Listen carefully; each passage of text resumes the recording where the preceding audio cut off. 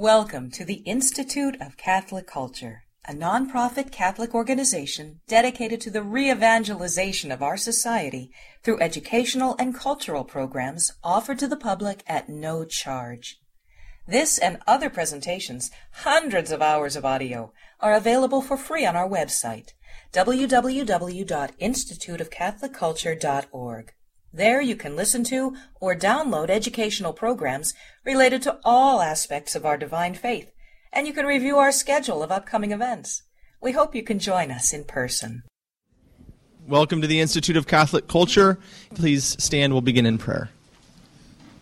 Blessed is our God at all times, both now and ever, and unto the ages of ages. Amen. And make us worthy, O Master, to dare with confidence and without condemnation to call thee Father, O heavenly God, and to say, Our Father, who art in heaven, hallowed be thy name. Thy kingdom come. Thy will be done, on earth as it is in heaven. Give us this day our daily bread, and forgive us our trespasses, as we forgive those who trespass against us. And lead us not into temptation, but deliver us from evil. For thine is the kingdom and the power and the glory of the Father and of the Son and of the Holy Spirit, both now and ever, and unto the ages of ages. Amen. Thank you, Father Joseph. How many brought their Bibles with them tonight? If you don't know how to defend the faith from the sacred scriptures, especially on this topic, you're going to be eaten alive. So, at the Institute of Catholic Culture, we always bring our Bibles with us. Our speaker this evening received a Master of Arts degree from Dallas University and a licentiate and doctorate from the John Paul II Institute. In 1977, he became a founding faculty member at Christendom College and has since served continuously as a professor of theology. A well-known author and Protestant convert to the Catholic faith, Dr. Marshner has lectured widely on topics ranging from Islam to the heresy of modernism. He's a regular presenter at the Institute of Catholic Culture. Please join me in welcoming back Dr. William Marshner.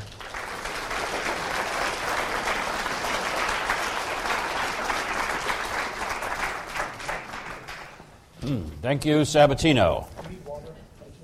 In the name of the Father, and of the Son, and of the Holy Spirit. I want to start out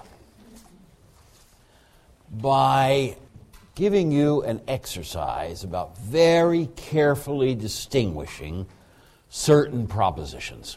Okay? This is fundamental to understanding how St. Augustine differed from John Calvin. Okay? Now suppose God pulls me up by my armpits to make me stand. Now, if my legs stay jelly, does he succeed in making me stand? No, correct. My muscles and sinews must become such that, in real terms, I'm standing on them. Now, the same is true if we take the verb to stand more broadly, so that we are talking about being alive and upright before God spiritually. Okay? God lifts me up by His grace to make me alive and upright. If my inner faculties remain dead as doornails, does He succeed in making me alive? No. Correct. My mind and will must become such that, in real terms, I am living for God in them, in my mind and in my will. This point, Calvin actually does recognize against Luther. Okay? And rightly so. In those whom He is saving, God accomplishes a real work of sanctification. There is, however, a serious difference between Calvin's understanding of this real work of sanctification and the understanding we find in the doctors of the ancient medieval church. I'm thinking particularly of St. Augustine. Those ancient doctors held that we have no power in our nature to stand before God in a saved condition, alive and upright spiritually. Okay? If we do so stand, it is only by the working of His grace. But they also held, these ancient doctors, Augustine especially, that God's grace in bringing our faculties back to life restores freedom to our will in those crucial moral and spiritual areas where we had lost it through slavery to sin. With freedom restored in these areas, we are able to cooperate with God's further graces. This was Augustine's doctrine, and 3 points of it were quoted in a document prepared at Rome in the year 430 A.D. It's called the Indiculus, like the index. And it consists of 10 short chapters. And here's how the first one reads.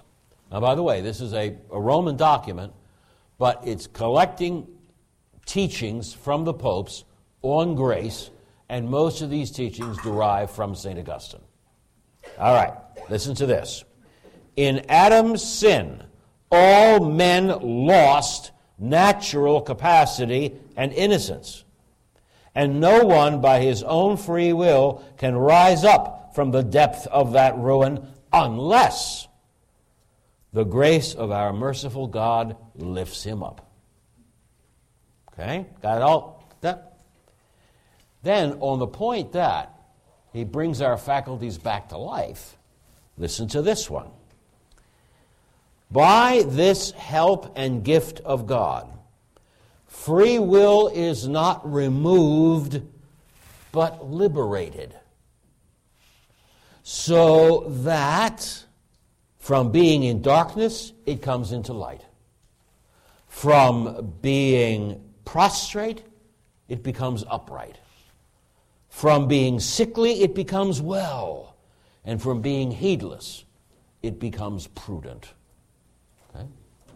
So the will is freed up, rectified, not restored, not destroyed, I should say, not left dead.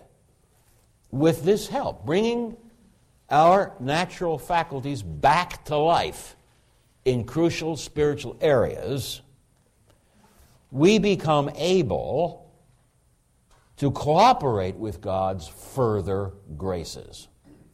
Now, this word cooperate is one that Calvin was allergic to. St. Augustine was not allergic to it. And here it is from the Roman Indiculus. Quote, God so operates in us that we may will and accomplish what he wills. And he does not permit his gifts to lie idle in us. He has given them for us to exercise, not neglect, so that we may be cooperators with his grace. Unquote. There it is in so many words. We are brought back to life so that we can be cooperators with God's grace. Okay. God's initial grace makes us free, and his further graces leave us free. So that if we fail to cooperate with them and fall into sin, it was our own free choice to do so. And we have no one to blame but ourselves. Yes? Now, Calvin, as I said, denied that there is any free cooperation between divine grace and a human will. He denied that freedom is really restored to the will. For him, sanctification is a work of irresistible grace. It's one of his key words, irresistible grace. 2 R's in irresistible. So that he who is sinning has no possibility but to sin. And he who is not sinning has no possibility but not to sin. So that ultimately God's will alone makes the difference between them. Now then, how would St. Augustine react to these very distinctive claims on the part of Calvin? I'm getting now to those exact propositions I talked to you about. So you might want to write these down. Okay?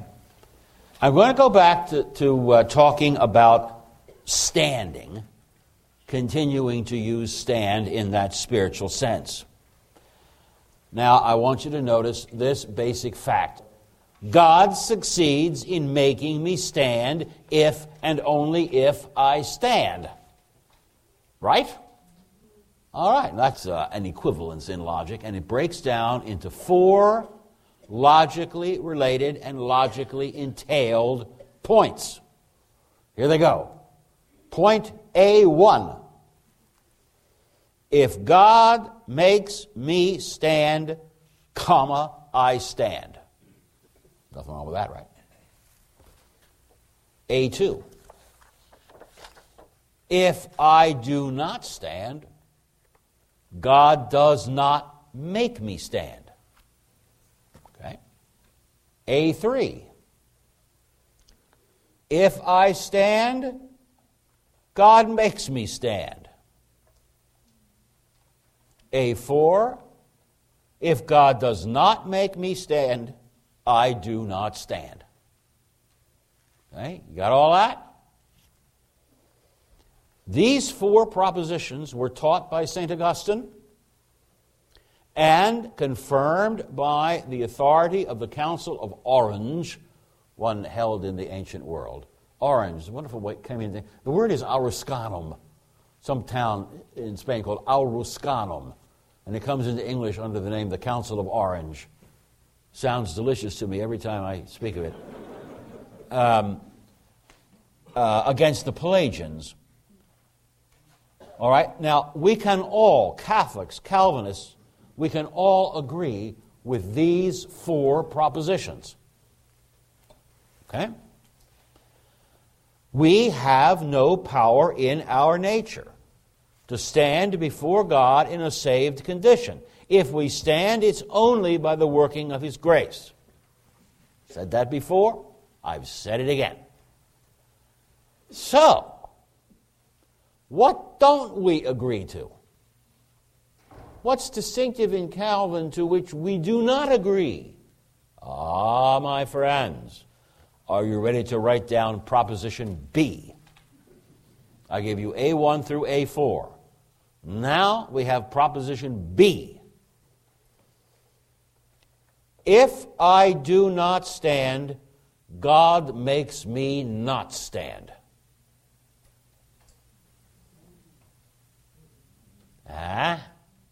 You see the difference? If I do not stand, God makes me not stand. That is an independent claim.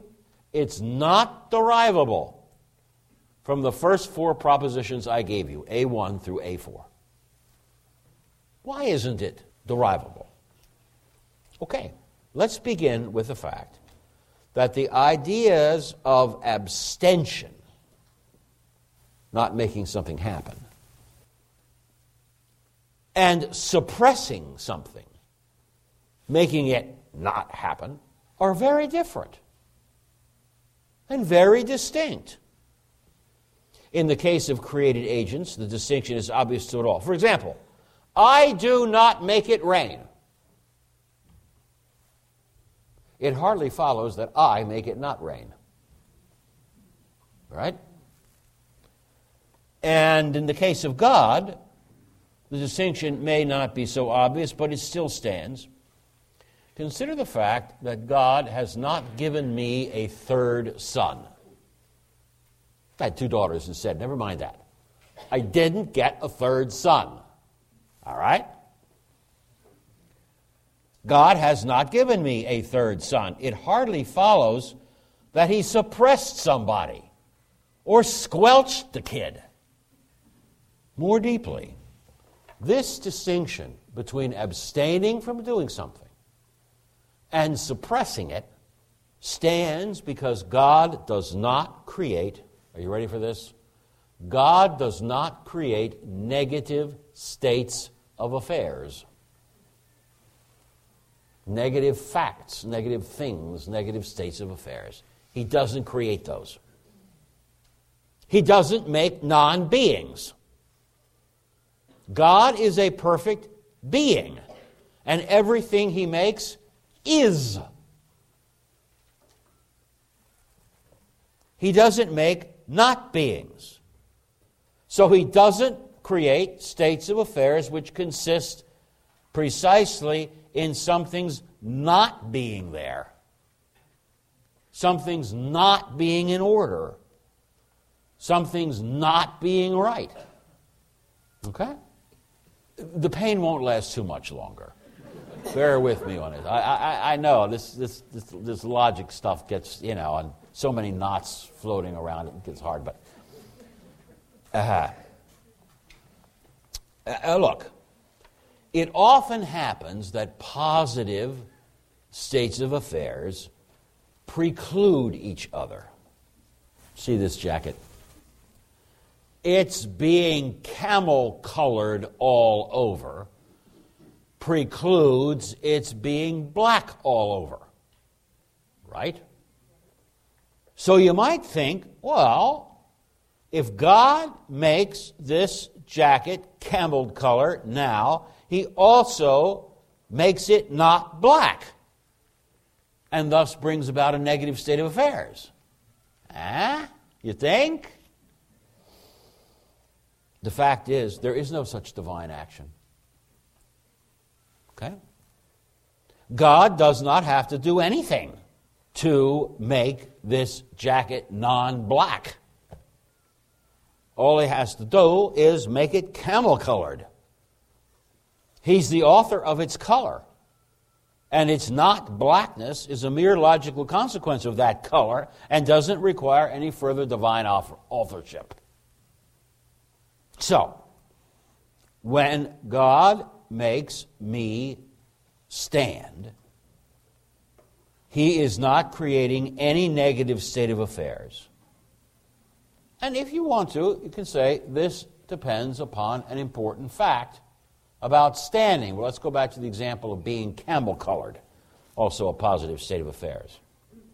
The fact that a camel thing is not brown is incidental to its being camel. Okay?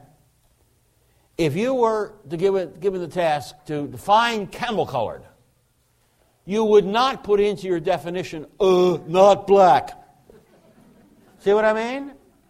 That doesn't enter into its definition at all. It's incidental. Similarly, what about being good? Does it follow that also God creates another state of affairs, according to which I'm not bad? Not necessary. Does everybody see? But when we switch to the state of affairs that someone is wicked, that's a different case. Being camel-colored, standing, being good, these are positive qualities, while being wicked is not a positive quality. By proper definition, being wicked is not being in order, not being in conformity to eternal norm, not being in line with divine precept. Okay? It's a negative state of affairs. It does involve negation in its proper definition.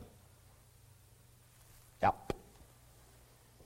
All moral evil involves negativity, essentially. And as a result, the state of affairs that anyone is morally evil is a negative state of affairs, consisting wholly and precisely in that person's not being a certain way, not being as he or she ought. Okay? Well, God does not create negative states of affairs. Therefore, he does not make anyone wicked. He does not make anyone not stand. Okay, this is the reason why Christian tradition has always been able to say against God's enemies that God does not cause our sins. He does not create any state of affairs which is our not being in order. We alone are the choosers and makers of disorder. It was for these reasons exactly that St. Augustine did not concede that proposition B, saying, if I do not stand, God makes me not stand. All right? Now then, you are about to ask me a question from Scripture that may well blow away these logical spider webs. Here we go. Romans chapter 9 and verse 18. What do you read? I read, God has mercy on whom he pleases, and he hardens whom he pleases. Oh. Couldn't it be the case that Calvin's distinctive premise, which I called point B, is revealed?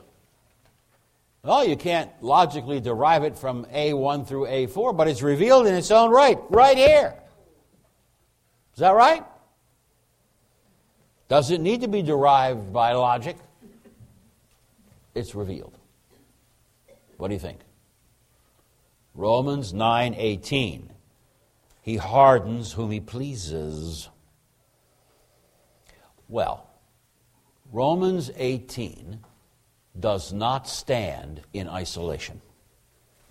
Okay? The Scripture frequently speaks of hardening the heart in another way. Hebrews chapter 3, verse 8. And Hebrews chapter 3, verse 15. Hebrews 3:8 and 3:15. Those two verses speak of people as hardening their own hearts and warning them not to do it.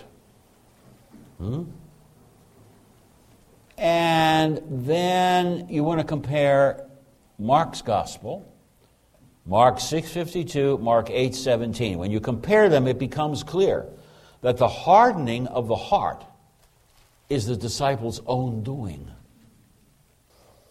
When all the scriptures on hardening are looked at together, they can be read consistently, not as God making people not believe, but as God abandoning them in their unbelief. Okay? He abstains from further help. He's not squelching anything. He's not making them do anything bad. He just abstains from further help. Does everybody see? Yeah. Now, I wasn't going to get into this.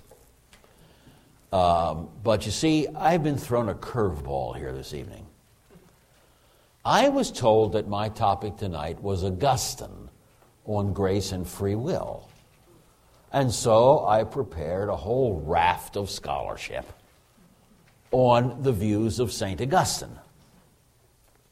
But now it appears that what I'm supposed to give is an apologetical presentation that will help make you immune from Calvinizing mistakes. And insofar as I can use Augustine to do so, I'm very happy to do so. All right. Well, I can't make you very immune from Calvinizing mistakes unless I take you through another scripture passage in the book of Romans. Oh, yes. Romans 8,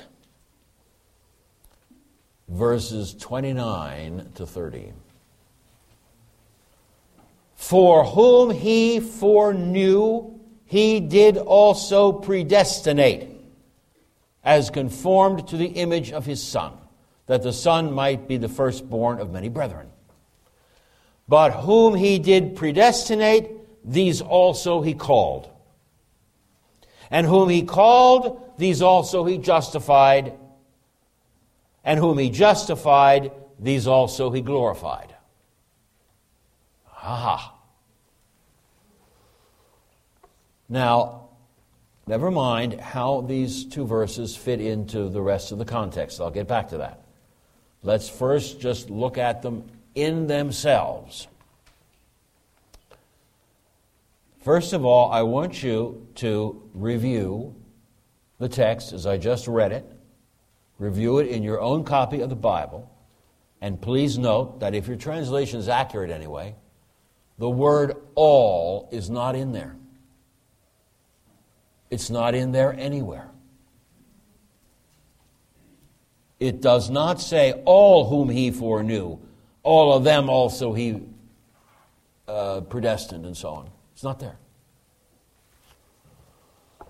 But Calvin puts it in. And he reads these verses as saying all the foreknown are predestined.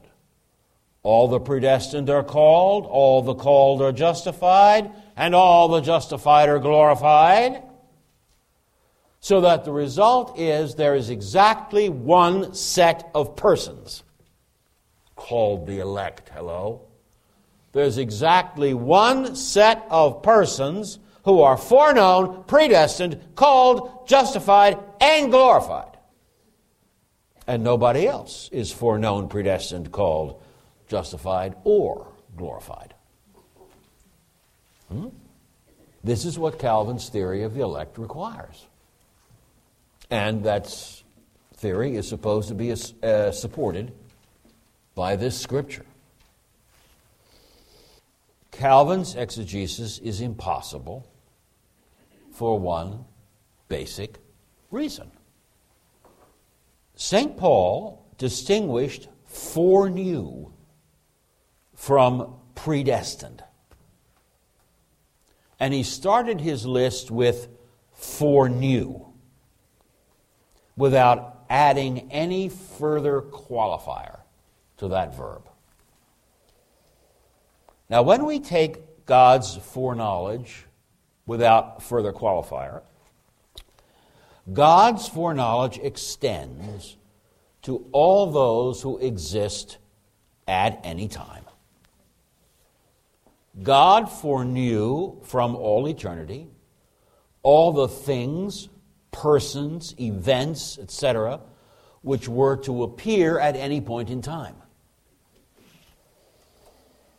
Including, of course, points that are still future in time to us. That's why God knows the future.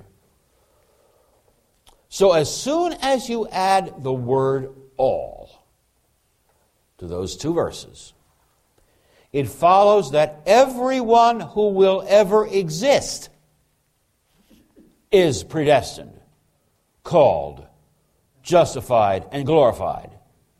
In short, Calvin's exegesis leads straight into the heresy of universalism. Oops, that's not supposed to happen.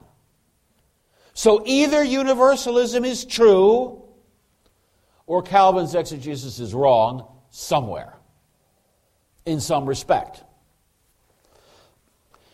Maybe there's a way to escape that dilemma. Let's see if we can give Calvin some wiggle room to get out of this pincer movement I'm putting him in. Can we say that God has foreknowledge of the elect alone and not of the reprobate? No.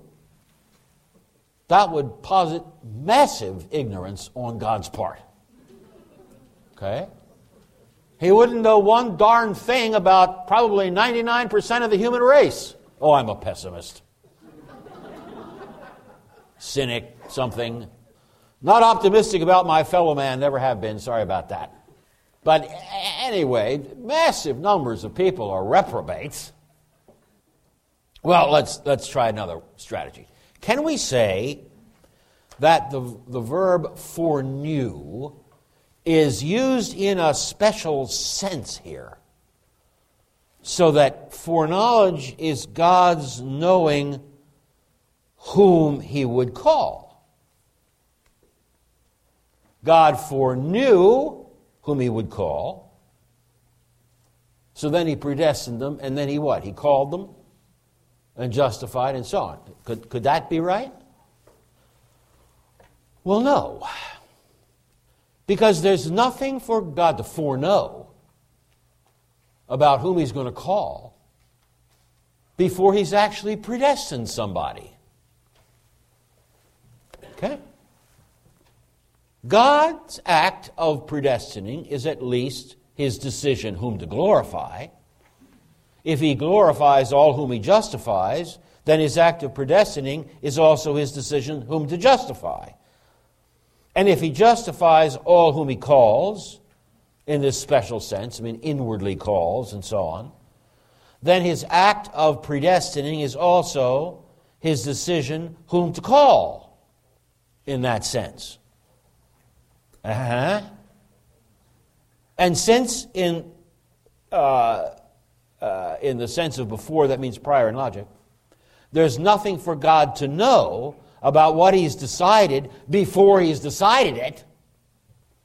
There's nothing for God to know about whom he would call before he's predestined anybody. See what I'm saying? So that's not going to work. Besides, God can't very well foreknow whom he's going to call without knowing who is callable. You know what I mean? That is, without knowing whom he has decided to create. Who will be included in Adam? Who will be around to receive his undeserved mercy, etc. So, look, predestination most certainly presupposes prior knowledge in God. So he's right. Paul's right to begin with the verb to foreknow. But it cannot be reduced to foreknowledge of whom he would call, because then it's circular. The pain's not quite over yet. I'm sorry, people. Hang on to me. How about this? Can we say that here, whom he foreknew, is meant to have an implicit qualifier limiting its object? It's talking about whom he foreknew would be well disposed. Them he predestined. How about that? And all of them he called, etc. Well, alas, any move like that smuggles in a trace of the Pelagian heresy, which Calvin was especially keen to avoid, and which St. Augustine fiercely opposed. Okay? Why does it smuggle in a little Pelagianism here? Okay, look. If God foreknows who will be well disposed, and then he predestines them, etc., etc., the natural good qualities of some people, which God foreknew, would be the ultimate determinant of whom God would save. See? We could admit that we are saved by grace and yet boast that the reason we got any grace is because we were going to be such nice people anyway. As God foresaw. Well, Augustine and Aquinas and the whole Catholic tradition is horrified by that kind of nonsense. Is there another way to break this dilemma? No. God is not in time. He does not foreknow himself or his own acts. He just knows them. Foreknowledge has to be of creatures. Okay, they're in time. Since foreknowledge is of creatures, it's either of creatures in their natural being or creatures in their supernatural being. If the foreknowledge is spoken of here in Romans 8:29 is of creatures in the natural being, then the Calvinist addition of the word all to the text makes either universalism true or a trace of Pelagianism true. Not good. If the foreknowledge spoken of here is of creatures in their supernatural being, then it's knowledge of what predestination alone determines. Hence coincides with what God knows in predestining, not before he predestines. And that makes the text pointless. It makes St. Paul guilty of a redundancy. So, and since universalism is utterly contrary to the Scriptures, what did Christ say about the narrow way? Yeah. The broad one, that leads to perdition. That's the easy way. Lots of people go that way. The road that leads to salvation, narrow road, few there be who go therein. Yeah. Don't get me started on that. I might let my general misanthropy come out again. But I will abstain from that. Universalism is contrary to the Scripture, so the Calvinist exegesis of this passage is wrong. And it's nowhere in St. Augustine. As a matter of fact, the whole doctrine of St. Augustine on grace and free will, efficacious grace, saving grace, free will, and so on, was first put together by him in the year 397 AD in response to a letter about this very passage. Okay? The letter came from St. Ambrose's successor in the Great See of Milan. When St. Ambrose died, the archiepiscopal chair was taken by a fellow named Simplician, Simplicianus in Latin, and he right away wrote a letter to St. Augustine, who meanwhile had become a bishop in little old Hippo. And Archbishop Simplician wrote him a letter and asked, could you please explain these verses in the letter to the Romans? Okay? And that letter, it's a long one, it's got 3 or 4 books to it, it's long, is the most crucial thing for you to read if you want to understand St. Augustine's whole system. Don't try finding it just in this or that late anti-Pelagian work. 397, when this was written, was 15 years before the outbreak of the Pelagian heresy. St. Augustine never changed his mind in confronting that heresy. He never turned from affirming freedom to making determinism true. Never. He never turned from believing that grace strengthens free will to believing that grace suppressed it. Never. And it's all laid out in 397 in a long letter to Simplician. Okay? And the letter was, in fact, prompted by Bishop Simplician's dilemma about what these verses could mean. Well, I want to give you 2 easy strategies for rescuing these verses from the mouth of either Calvinism or Universalism. 2 easy strategies. I told you the word all isn't in there anywhere.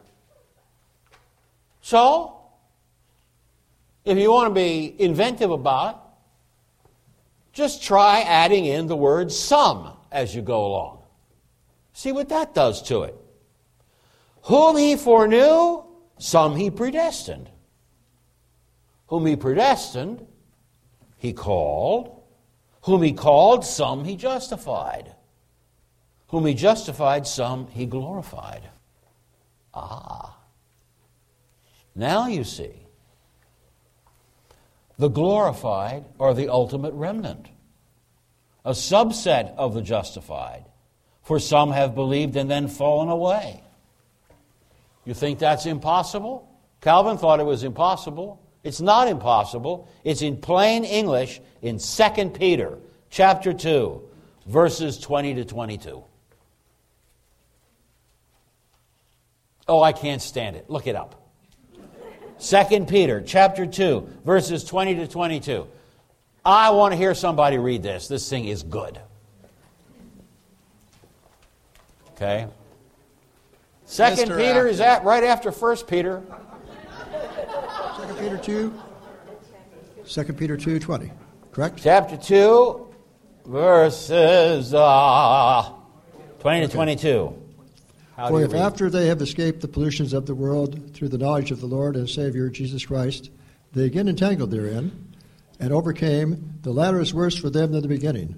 For it had been better for them had they not known the way of righteousness. Then, after they had known it, to turn from the holy commandment delivered unto them. Yep. Okay. It had been better if they'd never known the truth, never known the Lord, never known Christianity, than to have embraced it and then fallen away from it, says Peter.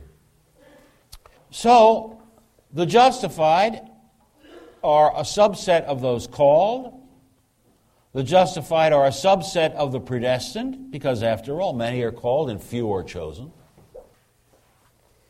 That way, there are no theological problems about these two verses. Now, a more principled strategy for going about this is to look back at the context. Just don't look at those two verses. And look back. Paul has been talking about the tremendous blessing of having within our hearts the Holy Spirit, who helps our infirmities and teaches us what to pray for. Then Paul says in verse 28, all things work out to the good for those who love God, for those who are called according to his purpose.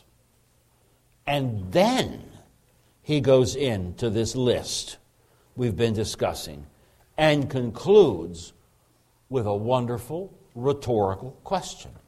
If God be for us, who can be against? Right? And then he adds, since God spared not his own Son, but delivered him up for us all, how shall he not along with Christ also freely give us all things? In other words, the point is one of consolation. At the last, he's going to give us all things as a return to the point that all things are working out for the good for us. So he's going to show in those verses we were discussing before how true it is that all things are working together to come out right for us. And in that case, verse 28 is giving us the antecedent to every pronoun between it and verse 32.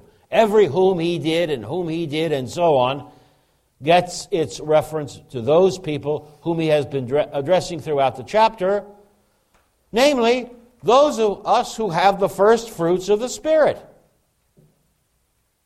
Those who love God. Then here's how the whole thing reads. All things work out right for those who love God, because after all, we are ones he foreknew and predestined to be conformed to the image of his Son. Those whom he predestined, he called. Those whom he called, he justified. Those whom he justified, he glorified with the Holy Spirit. So God is all for us. Nothing is against us, having given up his Son for us all.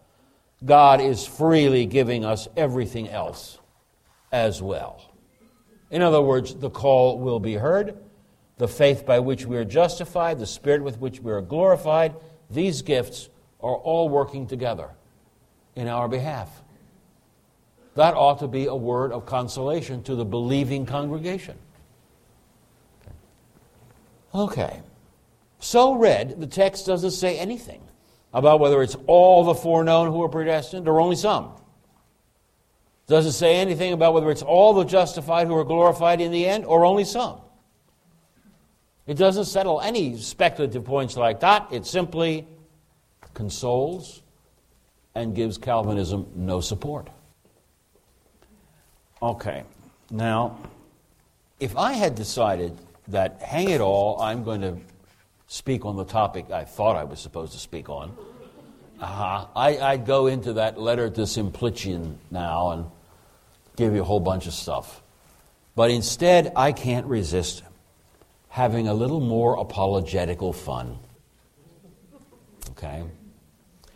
I want you to open up that Bible and look, please, at 1 Corinthians chapter 10 and verse 13. It's right after the letter to the Romans comes 1 Corinthians. By the way, it's Paul's oldest major epistle.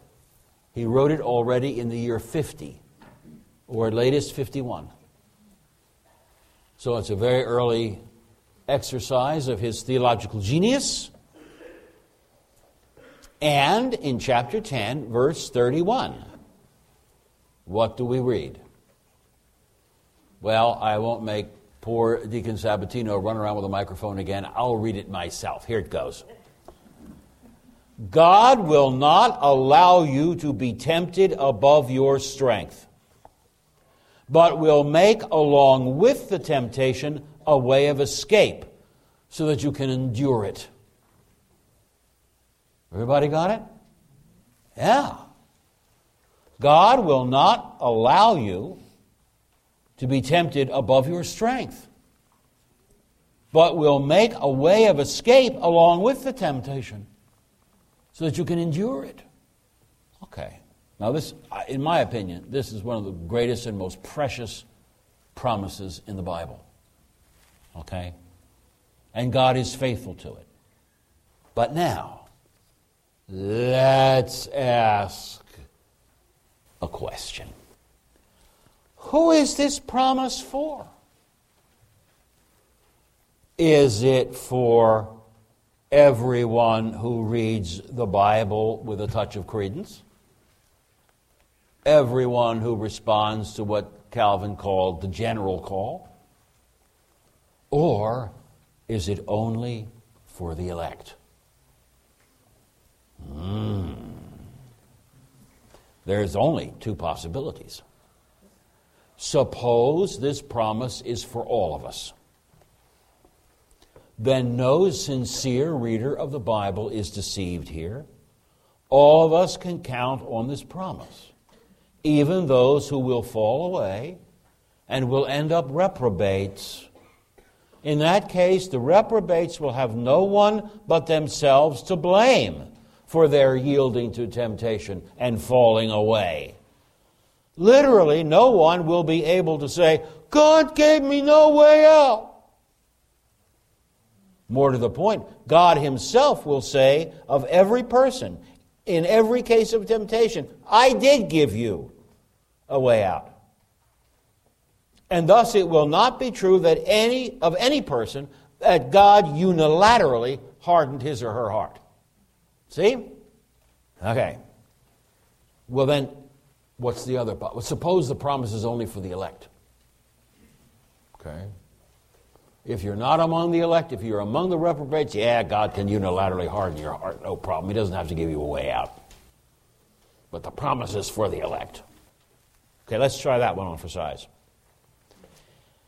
Well, if the promise is only for the elect, then there are two sub-possibilities.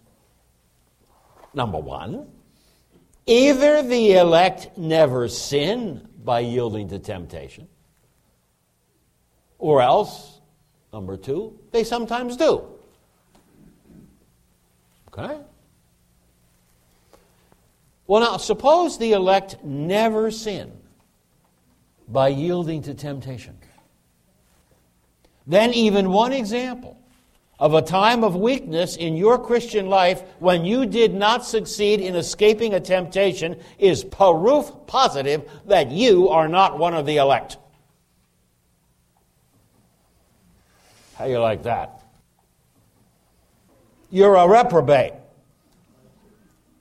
Even one fall is proof that you have nothing to hope for from God. You're a reprobate. Any attempt at repentance will be useless motion. Your first post-conversion sin will be a God-given license to despair. But of course, the beloved disciple who leaned on the breast of Jesus at the Last Supper teaches exactly the opposite. If any man sin, we have an advocate with the Father, Jesus Christ the righteous. Yeah. First letter of John, chapter 2, verse 1. And he also says, get this, ye elect, if we say that we have no sin, we deceive ourselves, and the truth is not in us. But if we confess our sin, he's faithful and just to forgive us our sins and cleanse us from all unrighteousness. That's John's first letter also, chapter 1, verses 8 and 9. So that sub-possibility is unacceptable. It just puts too many scriptures in contradiction with each other. It cannot be the case that the elect will never sin by yielding to temptation. Never, never. If you do, you ain't elect. Can't work. Well, let's try the other possibility. Suppose the elect sometimes do sin by yielding to temptation. Okay, in every such case, by 1 Corinthians 10:13, they had a way of escape. This means they had the grace to overcome it, endure it, or flee it. So in yielding, they resisted the grace rather than the temptation. Therefore, some grace at least is not irresistible. At least you can resist it if you're among the elect. To avoid this conclusion, the Calvinists will have to argue that the grace is only to escape for a time. How about that? It was an irresistible grace to be temporarily resistant to the temptation, to which God all along intended in the secret counsel of his will that you would succumb. Okay? But then St. Paul is a liar when he says that the grace given in every case is a grace to escape the temptation. In truth, if Calvin were right, the grace cannot even be called a grace to escape committing the sin itself. It can only be called a grace not to commit the sin prematurely. God gives you enough grace to resist for a while, and that's all. So 1 Corinthians 10:13 is a little on the deceptive side, wouldn't you say? It only means to promise that the elect will sin when God wants them to and not a moment sooner. If grace is indeed irresistible, it turns the promise of God into a deceit. So both of those sub-possibilities, when combined with Calvin's doctrine of irresistible grace, yield unacceptable results. They turn the Scripture into a contradictory or into a deceitful message. So, we're back to the other thing. Maybe the promise isn't just for the elect, but for all who respond to God's general call. And in that case, the Calvinist doctrine that God unilaterally hardens some hearts so as to give them no way of escape cannot apply to any such person. It cannot apply to any person who has responded to God's general call, even if that person, in fact, ends up reprobated. Why should it apply to any reprobate? Why not confess straightforwardly? Proverbs 11, verse 5. Quote, "The wicked fall by their own wickedness." Not because God hardens the heart. The wicked fall by their own wickedness. Well, okay. Usually my talks are not this stiff. I hope it wasn't completely unintelligible. But anyway, it may well be that you have some questions. And I would just plead that you not keep me here too long, because it's hot up here. Thank you all very much.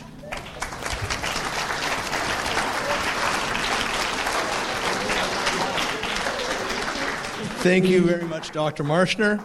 I believe I had Dr. Marshner for something like 12 or 13 classes for undergraduate and graduate. And Dr. Marshner, I can say you're always that unintelligible. But a very gracious grader at the same time. And I think we would beg during Q&A for you to give us some of those juicy quotes from the letter that you were mentioning to us earlier. Maybe you can give us a couple of nice ones. Do you have a couple quotations for us, Dr. Marshner? How many do you want? Well, no, don't read the whole text. I don't want that. No. I'll just... I just spotted a couple things here which I thought you might like to hear. Let's start with this one. No one deserves denunciation or punishment who failed to do what he could not do. Does anybody get punished for failing to do what he couldn't do? In other words, by freedom, we have the ability to choose the good and also the bad, and that's why we can be criticized and punished for choosing the bad. And then, here's a nice line. Ubi necessitas nec corona est. Where there's necessity, there is no crown. Okay? If you were necessitated to do good, you don't deserve a crown for it. There is no crown. So again, reward in heaven depends upon the condition called freedom to choose. In our use of the will is because of free choice. We can go either way. And it's also given to us per spiritum fidei et caritatis. In other words, everything we do right and every choice we make right is a joint work. Our choice. God's gift that we made that choice. All right? Enough already with Latin and otherwise quotations. Fire away, people. Okay. Dr. Marshner, we know that by your fruits, Christ said that you will know them. Right. And so we have a lot of Muslims and Jewish people and even atheists who live the gospel better than I do as far as taking care of people, sacrifice, and that kind of thing. Where do they fall in this area of grace, since we think that baptism is what gives us sanctifying grace? Okay. That's another whole huge big question. What about the apparent virtues of unbelievers? Okay. Augustine sometimes seemed to deny that there were any such things, but in fact he was not denying that. He admits that there are pagan virtues, or virtues among the pagans. All right? But where the difference comes is that those virtues are not salvific. just doing what's right for your neighbor, what's fair to other people, and so on, that makes you a good citizen of this world. It's no ticket to the next. Okay? You have to become supernaturally alive through baptism in Christ in order to receive a supernatural reward. I know there's a ton more to be said, but let me just leave it at that for now. We have a question coming in online about the hardening of Pharaoh's heart. Yeah. And how do you deal with your argument and the scriptural passages regarding the hardening of Pharaoh's heart? I was talking about that passage. The hardening of Pharaoh's heart is represented elsewhere in Scripture as Pharaoh hardening his own heart. Okay? This is not a unilateral hardening on God's part. Okay? There is a resistance to grace in Pharaoh, and God does not squelch any openness to grace. He simply allows Pharaoh's resistance to stand. If you want to resist God's grace, be his guest, so to speak. One of the things that I was a little kind of confused about was when we talk about God offering us salvation, and then we sort of choose to accept it or to not accept it, isn't that sort of being semi-Pelagian? Instead, isn't the picture more something like God gives us the grace to move our will to be saved, and thus, if we're continuing perseverance, God has to provide that grace of perseverance, the final perseverance of the saints. But I guess the picture that is kind of confusing is, well, if that's true, then how could it be that God doesn't provide the grace for some people and not to others? And that's just sort of the mystery of God's providence? Right. Right. There is no semi-Pelagianism in this. St. Augustine firmly denied, from 397 on at the very latest, firmly denied that even our first motion towards getting interested in religion or anything like that, even the first motion, he said, was not without God's grace. Okay? So even the first motions, contrary to semi-Pelagianism, are not our doing, but God's grace as well. And then there is no answer to the question, why does God give some people graces which he does not give to others? Okay? The distribution of grace is a very great mystery. Okay? And we just avoid certain extreme answers. Okay? We avoid the extreme answer which says, God gave certain people graces and other people not, because prior to any decision about grace, he hated those other people. That won't do. And we also avoid the extreme opinion which says, well, the people who got the graces came to God's notice in his foreknowledge by looking like real good folks. Okay? That would be semi-Pelagianism in a sense. Okay? And we avoid both of those. So we just leave that unsettled. That's God's secret. The passage, I don't have a copy of my Bible, unfortunately, but Ezekiel 36:26 makes reference to God's taking from us our hearts of stone and giving us a heart of flesh. Could you sort of frame that in a little bit of context with your talk, and whether or not we can sort of rely on that promise that he's made to us? Yeah. If you have a heart of stone, you are inflexible, and you simply cannot respond. Okay? Stones don't respond even to touch. To make this comparison a little bit easier to understand, I want you to consider somebody who is tone deaf. Okay? Cannot hear the difference between one note and another. It's all racket. And I want you to appreciate the fact that that person has a heart of stone towards music. Why? because he cannot find it attractive. Listening to music has nothing to attract him. Okay? But now suppose God sends him to an ear surgeon, whatever, and he is rendered no longer tone deaf. He can hear the difference and hear what's beautiful and so on. Oy, Gewalt. It's a whole new world that he discovers, yes?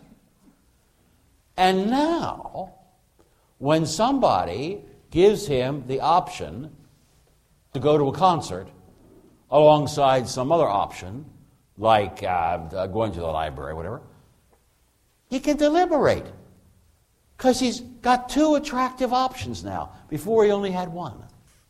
Okay? Well, when we were dead in our trespasses and sins, it's like we were tone deaf to the voice of God. Okay? God was far away, God was iffy, God was remote, God was abstract, God was tenuous, whereas the pleasures of the world are bright, close, and technicolor. Okay? And until God gives you a power to hear the beauty of his voice, the goodies of the world trump him every time. Okay? That's a hard heart. But God has promised to give us hearts of flesh so that we can warmly respond to his call. Thank you very much, Dr. Marshner.